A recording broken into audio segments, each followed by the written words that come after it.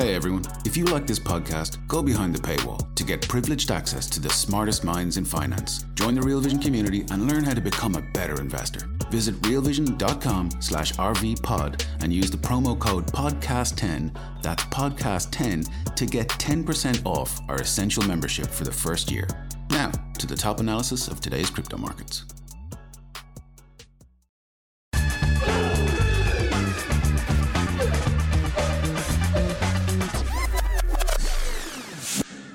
Ram Aluwalia, co-founder and CEO of Lumina. Welcome back to Crypto Daily Briefing.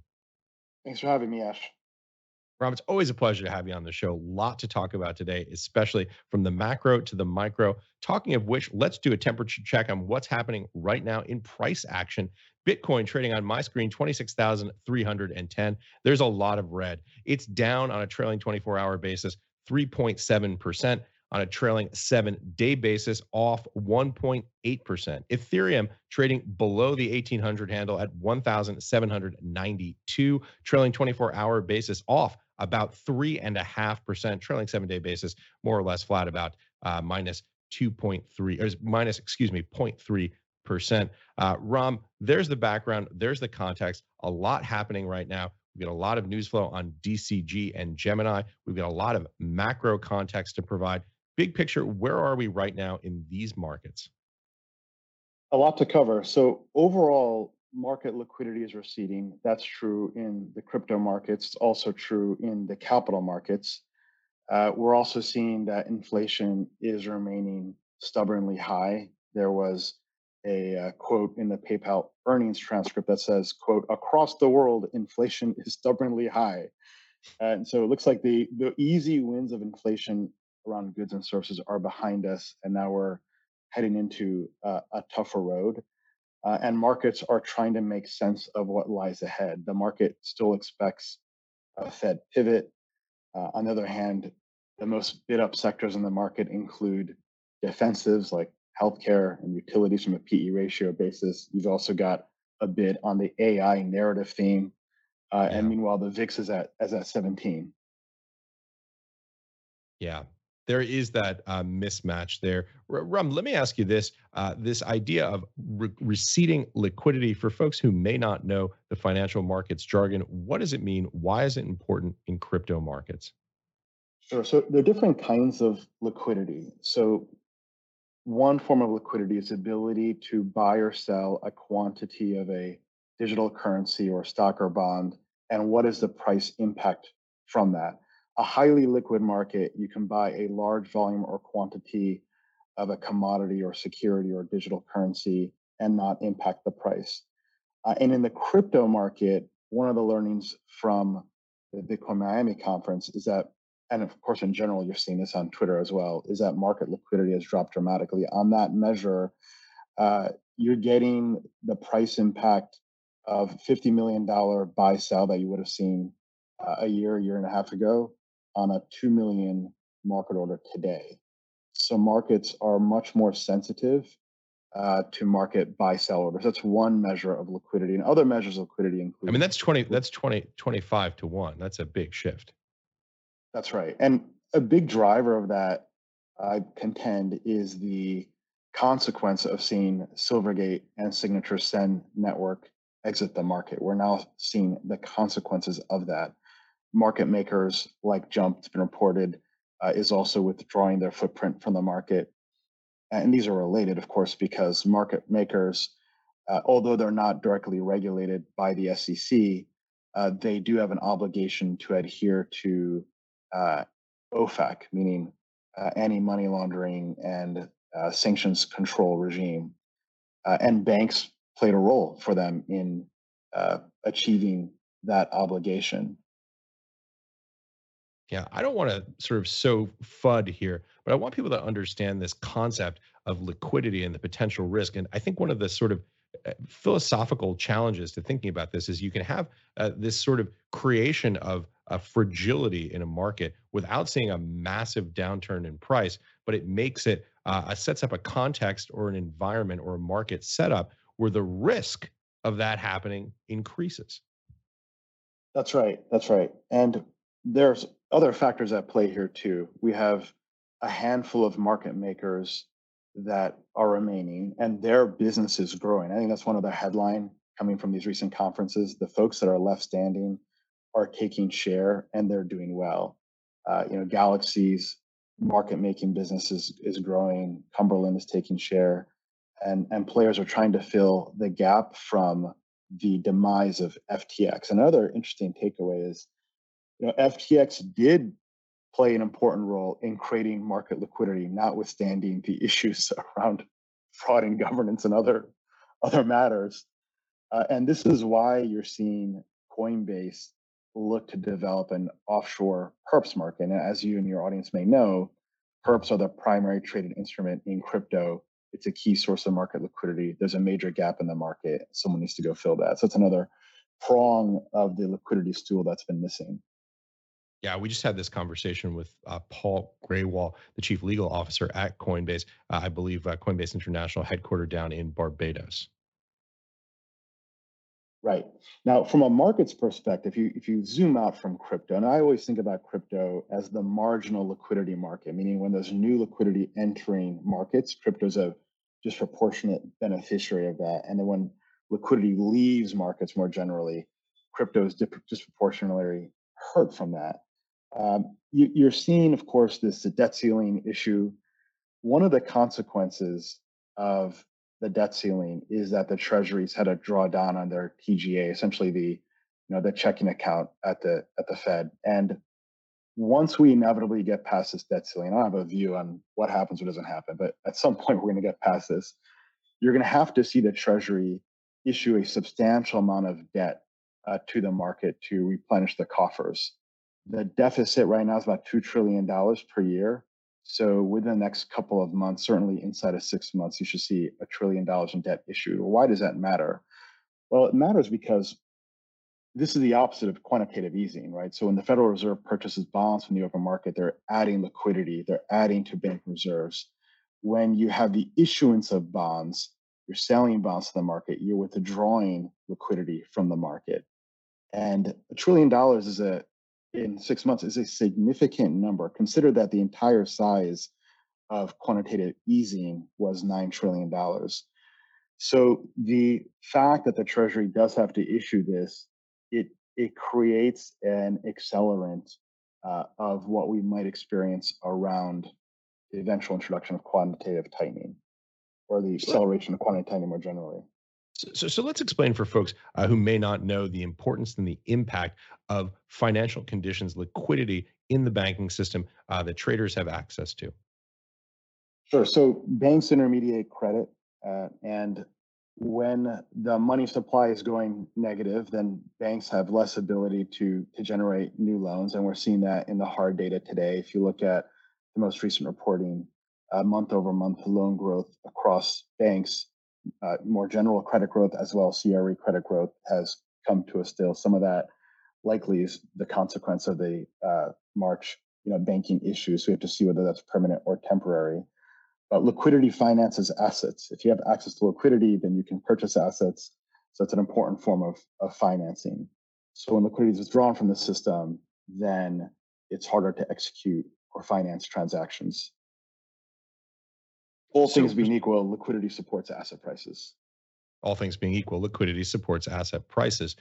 Ram, I know you've just gotten back, I believe, from Austin, Texas, and Miami, that being shorthand for CoinDesk Consensus and Bitcoin 2023. What's the scuttlebutt? What's the feeling on the ground? What are folks talking about when you go out to have a cocktail, not necessarily from the podium? So there are a few themes here. One is around the venture market, two is innovation, third is around Bitcoin ordinals and the rise of Asia, or the resurgence of Asia. Let me cycle through those briefly. So in the venture market, the theme is that there's still a lot of venture capital chasing a finite set of opportunities, and valuations remain high. They are coming in. Certain rounds, particularly later rounds, are experiencing locked markets. For example, like a Series C, de minimis transaction activity, because founders don't want to get markdowns, and perhaps the venture funds are trying to avoid that too.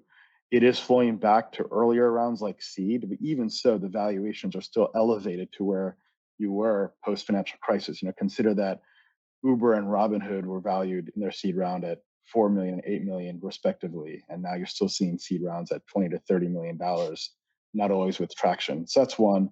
More pain to come in venture. Uh, the second theme within venture is this bet on the rise of Asia, and this is in part driven by regulatory and also the roots of crypto. So, of course, Singapore and Japan and Hong Kong are relaxing and creating frameworks for crypto. CZ reported on Twitter today that China state-run media had some discussion of crypto. I haven't looked into that closely myself, but it's quite interesting. And so a number of the top venture funds we've talked to are making a bet on the rise of that or resurgence of that customer segment. We are also hearing of entrepreneurs relocating or establishing their domicile in friendly regulatory jurisdictions, which is incredibly unfortunate. So that's on the venture side. Now on the product innovation, a few themes: tokenization, restaking is all the rage now, eigenlayer, and of course ZK rollups. I'm also excited about. Hey everyone, we're going to take a quick pause and hear a word from our partners. We'll be right back. All these Why don't you things. break that down and explain it for folks who don't have engineering backgrounds? Sure. I'll walk through those. So tokenization is listing an asset on chain. So unlike securitization, which is opaque, can lead to illiquid markets, it almost ended the banks or unalived the banks in 2008. Blockchain gives us tokenization, which allows us to list assets on chain with transparency, with standardization, and together that creates liquidity. So if you remember the scene from The Big Short where Michael Burry is crawling on the floor trying to figure out the FICO score on a loan, looking at a dot matrix printer output. Now, blockchain puts all that to bed. The blockchain creates real world transparency.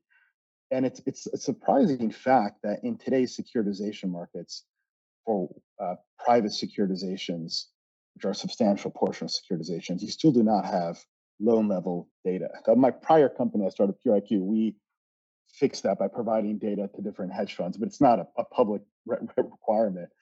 So that's one. That's tokenization. You're seeing institutions like Wellington. Wellington is one of the largest global asset managers. Wellington's a big deal.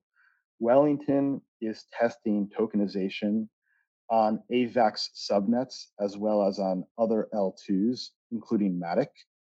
It's very interesting because the current approach on tokenization is this middle ground. Initially started as fully permissionless, and that didn't work for regulatory reasons. And there was also an approach on fully private permission networks, for example, like the R3 blockchain, which is created by a consortium of investment banks. Well, that didn't go anywhere. What's the point of that? It's another DTCC type database. And so now there's testing of this. By the way, hybrid. Depository Trust Clearing Corporation, this is the traditional way that U.S. Equities get cleared here in the United States, like 99% or so. Exactly right. So now we have this middle ground of testing tokenization on these subnets on AVAX and Matic. So I'm very excited about that. It would address the kinds of real world issues that banks have today with trying to liquefy their CRE debt and sell off other securities in a broader market. So CRE, by the way, for those who may not know, is commercial real estate debt. This obviously is a big macro point. We were just talking about this earlier in the micro context by the empty co-working space that you're coming to us from today. That's right. That's right. Now, I take a quick look here. We got a lot of empty seats around me. I'm trying to do my part to support the New York City commercial real estate market. It's a small part. Someone's got to do it. So ZK rollups, another one, zero knowledge proofs. Now, this is a technology that allows, say, an app to interrogate or query a smart contract and generate a result, say true or false, without revealing the private contents of the smart contract. For example, it could say, Ron is a U.S. citizen, and it returns true without revealing, personal details.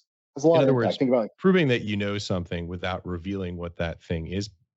The other general way that we hear on for the Ethereum L2 networks is optimistic rollups, assuming that something is true until there's a challenge. All types of ways, essentially trying to get greater speed, efficiency, and cost savings on these networks so that you can do these things at scale. That's right. And think about the Equifax data breach from a few years ago. The fact that you have third parties that have access to private personal data that they're monetizing without our permission, that have clearly experienced security breaches. Can't think of a better use case. And of course, uh, applying ZK technology to healthcare data, which is begging for technical innovation as well. So this was the best idea from a co-founder of Consensus, and they estimate the market opportunity as substantial as trillion. So I'm very excited about it. I met with a But by the way, we technical. should also say, I mean, other folks are doing this. KKR did an AVAX tokenization product. We were just talking about this with Rob Frasca earlier this week. This idea that these large financial services behemoths do not want to be left behind. So they dip their toe in the water. You know, you Rob, you and I know these kinds of folks, and they obviously don't want to bet the farm on any one technology, but they want to dip their foot in just so that they don't wake up one morning and find out that their shop is a decade behind on technology. That's the rub here, and that why you see, I think, so much of these little mini beta projects. They're not being done because they think they're going to make a ton of money on them. They're being done because they know that this is a potential future direction that the industry may head in, and nobody wants to be left behind. 100%. That's another key theme, which is that the institutions are still here and they're still coming. And as you said, there are a number of these test projects out there. The KKR has inspired follow-on uh, projects as well. Apollo, we know Christine Moy left JP Morgan. She was leading the crypto group there. She's at Apollo now. Consider the various assets that Apollo has and the opportunity that they can take advantage of with tokenization. So I'm very excited about real world assets on chain. It enables crypto to have a more relevant day-to-day impact to American capital markets and ordinary Americans, which helps set a positive vision and tone for crypto with Congress and the American public. Okay, speaking of institutions, I want to say first, we checked Coinbase International, headquartered in Bermuda. Second, talking more broadly about institutions, something that I know that you're following very closely, Ram, something that we've talked about here on this show a number of times, is what's happening right now with DCG, Genesis, Gemini. This is a very large story in the market, something that came up last week because there's a risk of a default here. Let's explain to folks who haven't been following this story closely, because it is a complicated one, and frankly, the names sound a lot alike, and I think it's confusing to a lot of people. What's happening here, big picture? Where are we 50,000 foot with DCG, Genesis, Gemini? Okay, let me introduce the cast of Shakespearean characters here and then unpack the drama and what happens next year. So you've got Digital Currency Group, which is a blue chip storied institution, which has done something like $600 million plus in venture investments. And they have a number of wholly owned subsidiaries. That includes Grayscale, the issuer of Grayscale Bitcoin Trust, as well as other trusts linked to Ethereum and other tokens. And DCG also spawned Genesis, which was the world's leading prime broker for crypto, meaning that they extend credit, provide trading services for institutions, high net worth individuals. So DCG, in the run up of the bull market, acquired $780 million of GPTC, which again was issued by their subsidiary Grayscale on leverage. That leverage was extended by Genesis, prime broker, and they were betting presumably on the GPTC discount narrowing closer to fair value, because the GPTC, as much like other closed-end funds, generally trade at a discount to fair value. So they were making a similar trade as Three Arrows Capital was making. Unfortunately, spreads widened last year. Three Arrows Capital had a margin call. They couldn't deliver. Three Arrows Capital defaulted. That then led to Genesis defaulting over the summer of last year. And that created a $1.1 billion hole in the Genesis balance sheet. At that point in time, DCG had a game time decision to make. They could either let Genesis file for Chapter 11 because they would have been insolvent, or they could step into the breach and assume that defaulted loan obligation. They made decision number two. They assumed the $1.1 billion defaulted loan onto the DCG balance sheet, and they swapped that with a $1.1 billion loan to DCG on the Genesis balance sheet. To take a step back, what happened is Genesis had a hole, $1.1 billion hole. That hole, because the 3 years capital defaulted, was replaced with a good loan to DCG. So Genesis was made whole. Now, Genesis, after the FTX unaliving, fraud, demise, whatever you want to call that, uh, had to suspend withdrawals. And Genesis ultimately it filed for Chapter 11 in January of this year. And now Genesis is going through a bankruptcy process.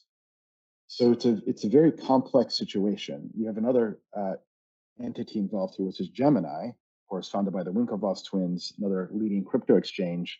And Gemini had created an earn product, and that earn product delivered yield to retail accounts and high net worth investors.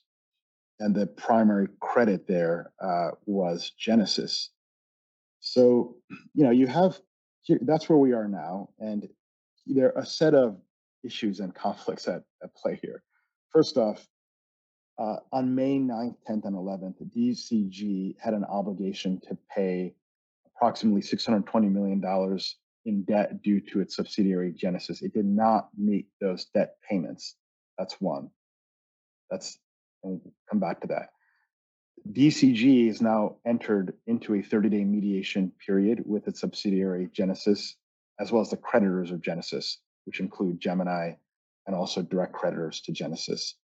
That 30-day period should conclude in the next 1 or 2 weeks, let's say. There may well be a cure period around these defaulted loans, meaning if you default on a loan, you have a cure period whereby you have an opportunity to make that payment as well. So a lot is coming to a head in the next 1 to 2 weeks. What's happened fundamentally is there's a lack of trust from the creditors to DCG. And that lack of trust stems in part because Genesis management allegedly, some of the current Genesis management, including the interim CEO, signed off on allegedly false balance sheet statements, which induce creditors to either make a deposit or roll over their financing. So they're irate. And then second, there's no transparency into the DCG balance sheet. Now, DCG doesn't have an obligation to share that. So the game theory around this is like it's like a mutually assured pain. It's extremely unfortunate.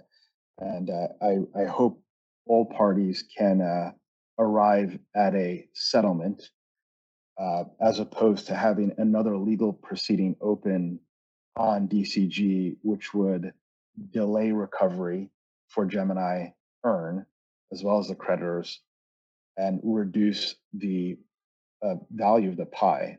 Because in the background, of course, Grayscale seeks to convert to an ETF. Grayscale is suing the SEC. And should that happen, and I hope that happens, we should all hope that happens, that would also at the same time reduce the revenue generating power of Grayscale, which hurts the ability of DCG to honor the $1.7 billion in debt that it owes to Genesis. So it's complicated. I'll pause there. One last thing I should add to this, Ash, to this drama is there's a tension between Gemini Earn. So Gemini earns about 350,000 creditors, again, primarily retail creditors, and the direct creditors to Genesis. Now, the Winklevoss twins, to their credit, did secure collateral to back up their loans in August. And so the Gemini Earn creditors are in a far stronger position. In fact, they may not need to rely on any kickers from DCG to be made whole. Hey everyone, we're going to take another quick break and hear a word from our partners. We'll be right back to the Real Vision Crypto Daily Briefing.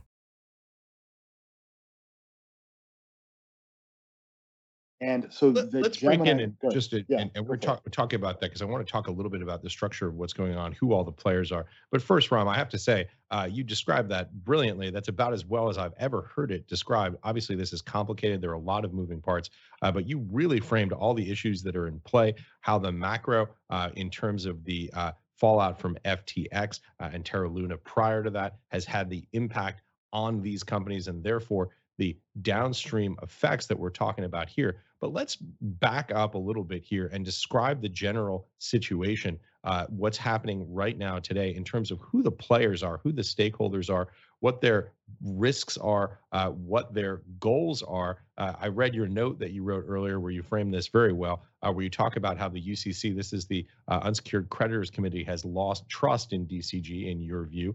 Let's talk about who all of those players are, what their outcomes are, as you say, the game theory, where they're trying to get with this, and what the probability is of them getting there. So let's start with DCG. The key actor there, the Julius Caesar in the Shakespearean drama is Barry Silbert.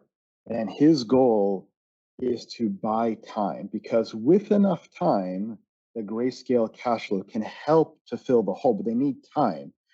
The reason they need time is because they have payments due yesterday, weeks ago, $620 million, and Grayscale doesn't generate enough cash flow fast enough. They would love to refinance if they could, refinance their debt obligations, but Genesis, the creditor, doesn't have an interest in refinancing them. That's the game theory. And they can't get refinancing from a third party, presumably due to the overhang of litigation and alleged fraud that's in the backdrop. And of course, Barry doesn't want to take DCG into a default scenario. He wants time. That's his interest. He also And the is, creditors don't seem to have a desire to push him into a default scenario in the short term, at least based on what we've seen, right? it's mixed. It's mixed. I've talked to various creditors, and the Gemini Earn Group likes the deal on average. There was a term sheet that was exchanged a few months ago. They like that deal because they believe they will be made whole.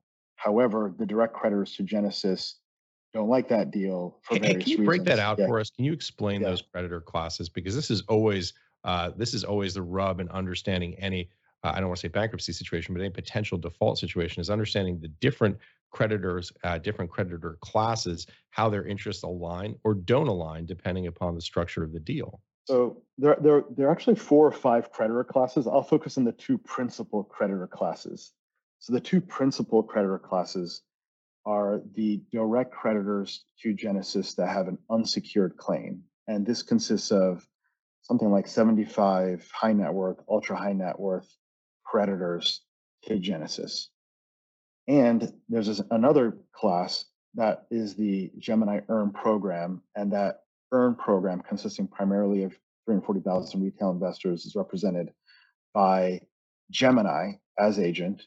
That claims about $1.1 billion or so. So they have differing interests because Gemini secured collateral to protect against exactly this scenario, a default. Now, does Gemini have direct possession of that collateral? Excellent question. So on November 16th, a batch of that collateral was delivered to Gemini, and Gemini foreclosed, which means they exercised their legal right to possess and liquidate that collateral. And they sold that collateral, which consisted of GBTC, on the open market, which led to a record widening of the discount. There's other Currently, collateral. by the way, for those keeping score at home, GBC discount to net asset value around 42% right now. Right. And I think at its high, it was around 50% or so. Right.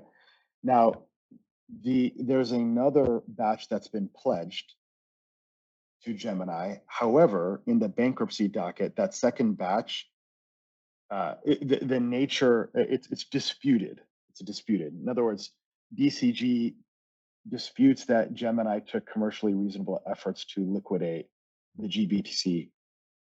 That's one. So it's complicated. Look, however, the term sheet that was proposed a few months ago addresses those questions and those disputes. However, the creditors have walked away from that term sheet. But I think the long and short of it is that my interpretation is that there's sufficient security that's been pledged Hmm. to Gemini. It doesn't matter whether they possess it or not. It's pledged. They can enforce upon that through a foreclosure process under law. It's nice if it's in their possession. They can look at the balance each day, etc. But it's legally pledged. In the same way, when you take out a mortgage out on your house is the security for the bank. It doesn't matter that the bank doesn't have your house in their possession. So I know we're about to run out of time here, but I just want to get this final point in here from your notes, which I think is important. The rescission and security agreement here. Give us a quick thumbnail definition of where we are with that. There are two reasons why Gemini earns in a stronger position. One, security agreement. We discussed that. The second is rescission. So rescission is the penalty for offering an unregistered security to the public. And the case law shows that the penalty of rescission is making investors in those unregistered securities fully whole.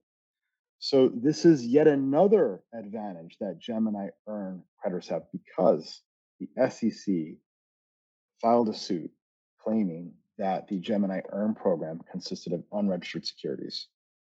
So Gemini Earn creditors are in strong standing. And it's important for me to share that, because I receive DMs and messages from Gemini Earn creditors that have experiencing a lot of distress, depression, mental health issues. By the way, I'm not offering financial advice, I'm not offering legal advice. Do your own research. But that I'm very confident the Gemini Earn position is strong.